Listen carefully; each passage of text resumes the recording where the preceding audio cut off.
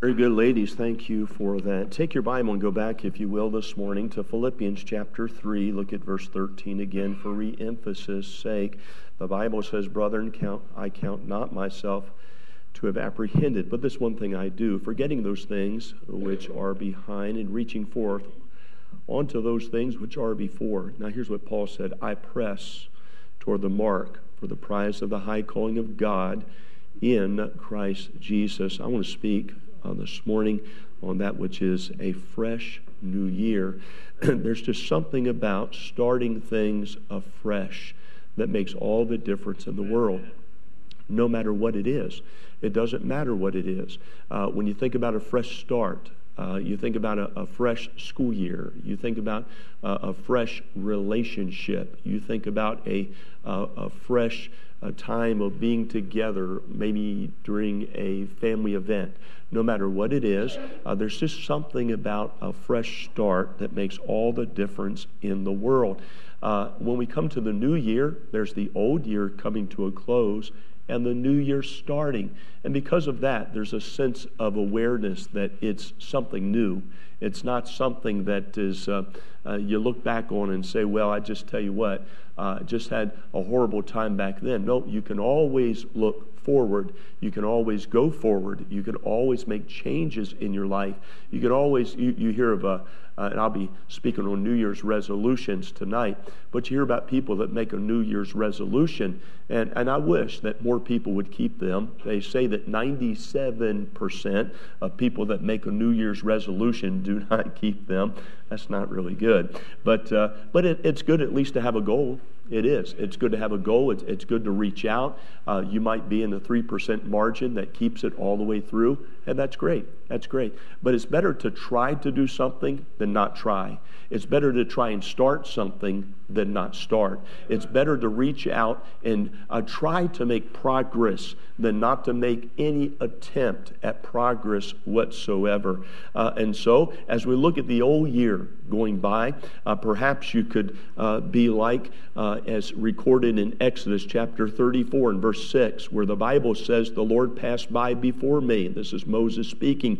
And it says, "And proclaim, the Lord God, merciful and gracious, long-suffering and abundant in goodness and truth." And so as the Lord passed by, there was the testimony that He is merciful. There was the testimony that He was gracious, the testimony of long-suffering, the testimony abundant in goodness and in truth.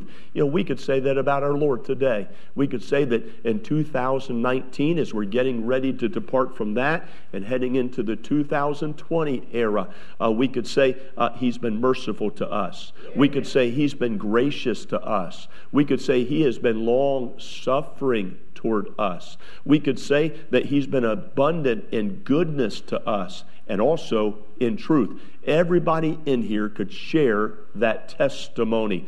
Over in 1 Peter chapter 1 and verse 15, the Bible says, "This is a faithful saying and worthy of all acceptation, that Jesus Christ came into the world to save sinners, of whom I am chief," Paul says. And so, what is he saying? He's saying, I just want you to know that I agree with Moses of years ago. He is merciful and He is gracious. Now, can I tell you, you can have the same testimony today. 2 Peter chapter 1 and verse 3, the Bible says, "According as His divine power hath given unto us all things that pertaineth unto life and goodness, through the knowledge of Him that have called us to glory and virtue." And so now we have Peter recording that as saying that He's good. He's good, that He's bountiful towards us, and that His goodness is that which we could consider a very virtuous. Well, listen to the psalmist. The psalmist says in Psalm 103, verses 8 through 10, "The Lord is merciful and gracious, slow to anger, plenteous," the Bible says, in mercy. "He is not always chide, neither will He keep His anger forever. He hath not dealt with us after our sins, nor rewarded us after our iniquities." And so he says, now wait a minute, He is merciful. Now He's not going to keep His anger forever. He's not going to keep His wrath forever. But let's not forget how merciful he has been. I remember one time one of the children in our family received a spanking for not doing good. And I remember that. And he said, after the spanking came, he said this. He said, but Daddy, to be honest with you, I didn't do it. I said, okay. I said, now, if you didn't do it, I apologize for that. Oh, he said, no reason to apologize. Because he said, I should have got 100 for the things I got away with. Now, can I tell you, the Lord has been merciful to us. Merciful to us. If God did not restrain his wrath, and if God brought the judgment of himself on you for every single thing that you did wrong, you probably would not be alive today. But because of his good mercy, we can look back in 2019 and we could all say, God has been good to us. God has been good to us. I often remind you, because I travel around the world, I've been to many, many different countries in preaching, and can I say that God has been good to those that live in America? You're still in the land of the free and the home of the brave, and God has been so good to us. In the time of realization, we understand this. He said, brethren, I count not myself to have apprehended. He said, I don't really understand it all. I can't really be able to grasp it all. But then he goes on, but he says, this one thing I do. And so he said, I'm just reflecting back on what I did in our time, 2019, as we stretch over into 2020. He said, this one thing I do. He said, forgetting those things which are behind. You said, preacher, what should I do if I've messed up? What should I do if I came short of hitting a goal? What should I do if I found myself in a sinful position? What should I do? He said, forgetting those things which are behind. Sometimes you have to realize that it's time to be able to change the route. It's time to be able to change the path. It's time to be able to start on something new, to go down a different course in life. If you failed and you failed and you failed walking down the same path, it might be time to change the path. I'm saying this. Here's what the Bible says. Forgetting those things. There's nobody in here could say that you had a perfect year. Nobody. There's nobody in here that could say, I'll tell you what, I just want you to know that last year was just absolutely, without compare, perfect. There was no margin of error. You can't say that if you're honest. We've all come short. We've all failed in certain areas in our life. Now, can I tell you, what do you do with that? Well, don't keep walking in the same misery. Study it out. Think about it. Make some wise choices. Decide to go the right direction and let God help you to be able to step out in new directions that could help you to become a better Christian, become a better person. I remember the first time I stepped inside of an independent Baptist church, it scared me to death. It did. I came from a Catholic background, and it scared me. I mean, the man got behind the pulpit, and he had the audacity and nerve to raise his voice. And I thought, man, what is wrong with him? But then as I listened intently, I found out that he was excited about not necessarily raising his voice, but about the subject matter that was at hand. And he was preaching about the second coming of Christ, and he was excited about it. And I thought, that is so neat. I've never heard anybody get excited about anything in church. Ever. Ever. Matter of fact, when I would look around coming from my church background, you'd see more people asleep than awake. But can I tell you, he was excited about it. And because of that, that's why I went back on a Sunday night. Because I thought if he was that excited on Sunday morning, maybe he'd be that excited on Sunday night, and I was not disappointed. And so I went back on a Wednesday night. I thought maybe he's got something to say. Well, first off, when they announced, don't forget Wednesday night service, I thought, who in the world wants to go to church on Wednesday night? I went over the weekend, and that was enough for me. But what got me excited about it is what he was saying. He was showing in the Bible, and he was giving proof and evidence that this is what God said. And I wanted so much to grow as a Christian. I wanted to know what God said. And so I went back on a Wednesday night, not so that I could be in a crowd, not so that I could be religious. I went back on a Wednesday night because I was a young believer and I wanted to grow. And so I came in, and after a few weeks, I got my own Bible, and I started carrying my own Bible, and I was just so embarrassed. The pastor would say, turn to this chapter, turn to this book. I had no clue. I was 18 years of age, and I was thumbing over in the New Testament when he was saying an Old Testament book, and I'd be thumbing over the Old Testament when he'd say a New Testament book. And then there was a little 7th grader that came up and sat beside me, and he looked up at me. I was big, he was small. He was smart, and I wasn't. And he said, "Can I help you find it?" "Oh," I said, "I'd enjoy you helping me. Thank you." And he helped me to find some pages that the pastor said to turn to. And then I started memorizing the books of the Bible. That was a good start. That helped me to at least know where things were when the pastor called it out. And so I'm saying this. I'm saying that reflecting back, you can say this one thing I did, and you could say this, I'm forgetting those things which are behind me. And then he says this, a testimony of Paul. He said, reaching forth unto those things which are before, he said, I press. Now that's with great fervency. I press. That's with great strength. I press. That's with great energy. I press. That's with great intent. That's with great purpose. That's a driving factor inside of him. He said, I press toward, it says, listen to it now, toward the mark of the prize of the high calling of God in Christ Jesus. Now, how can we do that? Let me give you just 3 statements. Statement number 1, there is a path that is, now listen to it now, finalized. There is a path that's finalized. Look, don't do this. My dear mother said this. I'm sure she got it from her dear mother, who got it from her dear mother, who got it from her dear mother. Probably they got it from Eve in the garden. She said this, you cannot cry over spilt milk. You ever heard that? How many heard that old saying? Can't cry over spilt milk. She said because it's gone. It's gone. Oh, we had a wonderful Thanksgiving, and we were pulling the ham. We were pulling the ham out of the oven, pulling the ham, the holder of it, the plate, it was just hot, and so we dropped the ham. Now some of it stayed in, but some of it came out. Now we could have just washed it off. The people hadn't arrived yet. They never would have knew.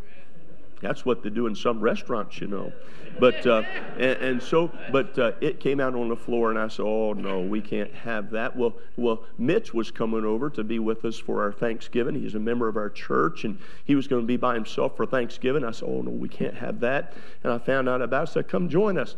Well, Mitch has dogs. Matter of fact, I think he's just got one dog, but it's like dogs. The one dog eats like dogs.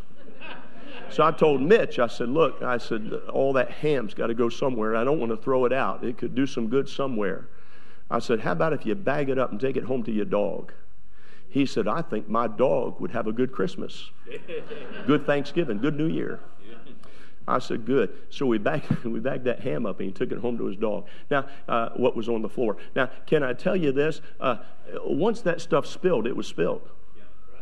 Not one thing I knew about it. You can't go back and just sit there and go sit on the couch and weep and pout and say, the ham's on the floor. You got to clean it up. It does not make good decorative type of things for the holiday. I'm saying this. I'm saying there's a past that is finalized. They say 64% of the United States adults say this, that teaching is one of the most important jobs in all the world. That's what they say. 80% of these adults say that they have been influenced more by their teachers than by any adult living in their life. 80%. 62% say that the public school education, now don't get mad at me if you're a public school educator, but 62%, these are statistics, say that the public school education is worse today than it was 10 years ago. 53% say that the public schools provide that which is an adequate level of education, but not to their grade. Now, may I say this? May I say that all of a sudden now we learn that maybe our child is not getting the proper education because of maybe a system or something like that? Then you've got to look and say, okay, what are some alternatives? What is it that I can do? Do I need to get them a tutor? Do I need to get them somebody that would come in and help? Is there some programs online? Do I send them to a Christian school? Do I send them to a private school? You got to make some choices in your life to be able to help them be able to get what they need to be able to advance the cause of Christ and that which is being a good citizen in our country. Psalm 90 and verse 9, the Bible says, "And all our days are passed away." It says, "In thy wrath." And we spend our years as a tale that is told. See, one day, 2019, somebody will remember what you did in 2019. They will. They will. Somebody's going to look back and say, "I remember in 2019 that so-and-so walked beside me and helped me to be encouraged when I was discouraged." They'll remember. I remember I went to so-and-so and they gave me some counsel that helped me to be able to make some right decisions in my life, and they'll remember. Oh, that was the year we bought our first house. That's the year that we bought the car that broke down 2 weeks after we bought it. That's the year that I made an investment and it turned out well. That's so you're going to have some things that people remember about 2019. Now, I'm going to tell you something. Some of it's going to be good. Some of you have had a horrifically hard time in 2019, and it's not going to be so good. But whether it be good or whether it not be so good, you ought to be able to enter into 2020 with a more energy and a leap in your step. Why? Because it's a new time to be able to come together. I'm saying there's a past that's finalized. Statement number 2, there's the prospect that is fantastic.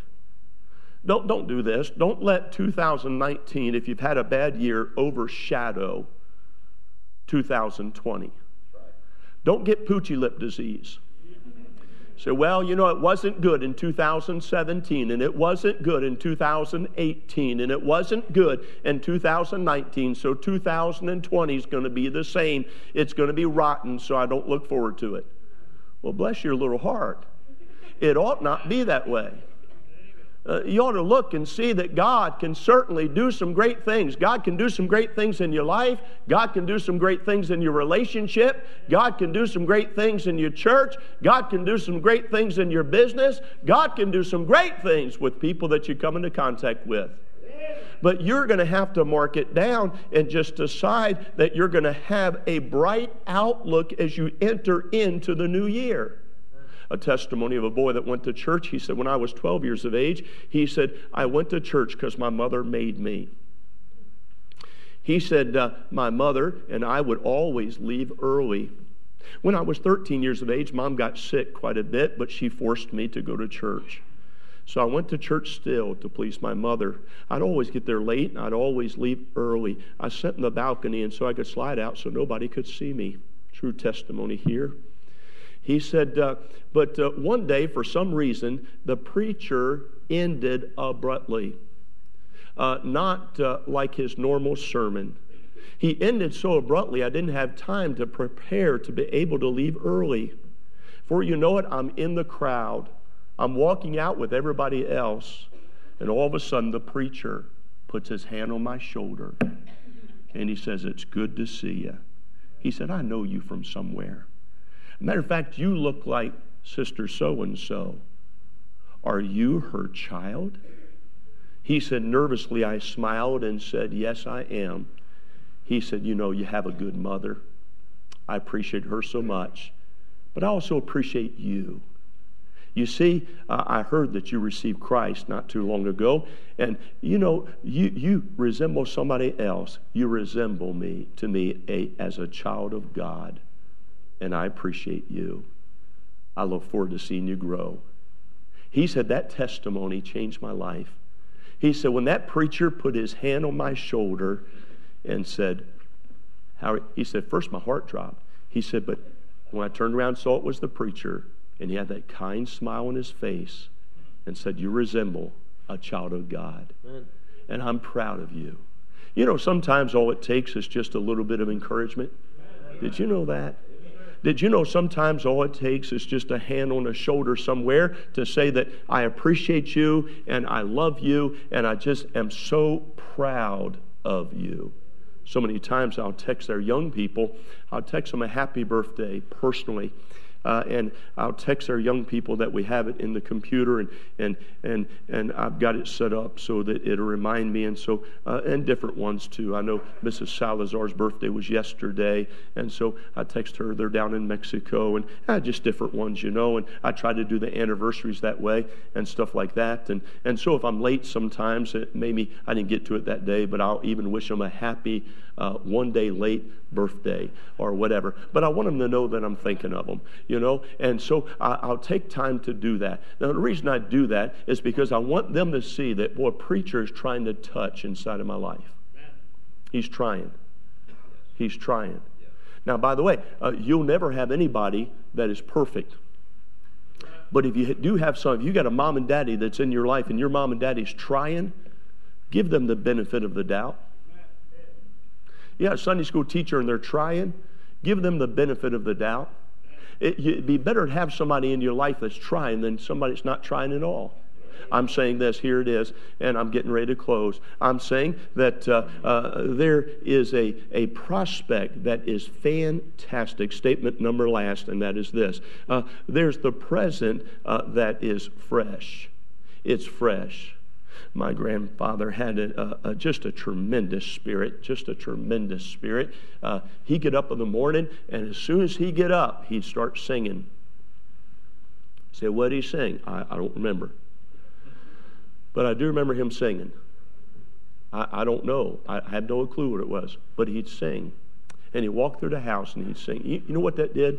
I'm going to tell you what that did. That became something, if you would please, that rubbed off. That influenced. I talked to him. We walked by the way, and I talked to my granddaddy. Only knew him for about 7 years, and he died. But I'd walk by the way with my granddaddy, and my granddaddy always did this. He would never talk to anybody without smiling. I don't know. There's something inside of him.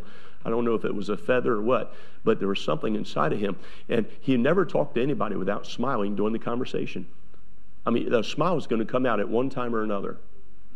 I find myself being the same way, and I just can't help it. You say, what is that? It might be influence. I'm saying this. I'm saying that the present is that which is fresh. It's fresh. You've got a brand new year. It's fresh. You got a brand new year to be able to start to read your Bible and things of that nature. It is fresh. I'll read to you this. It was on Christmas Eve, 1914. It was the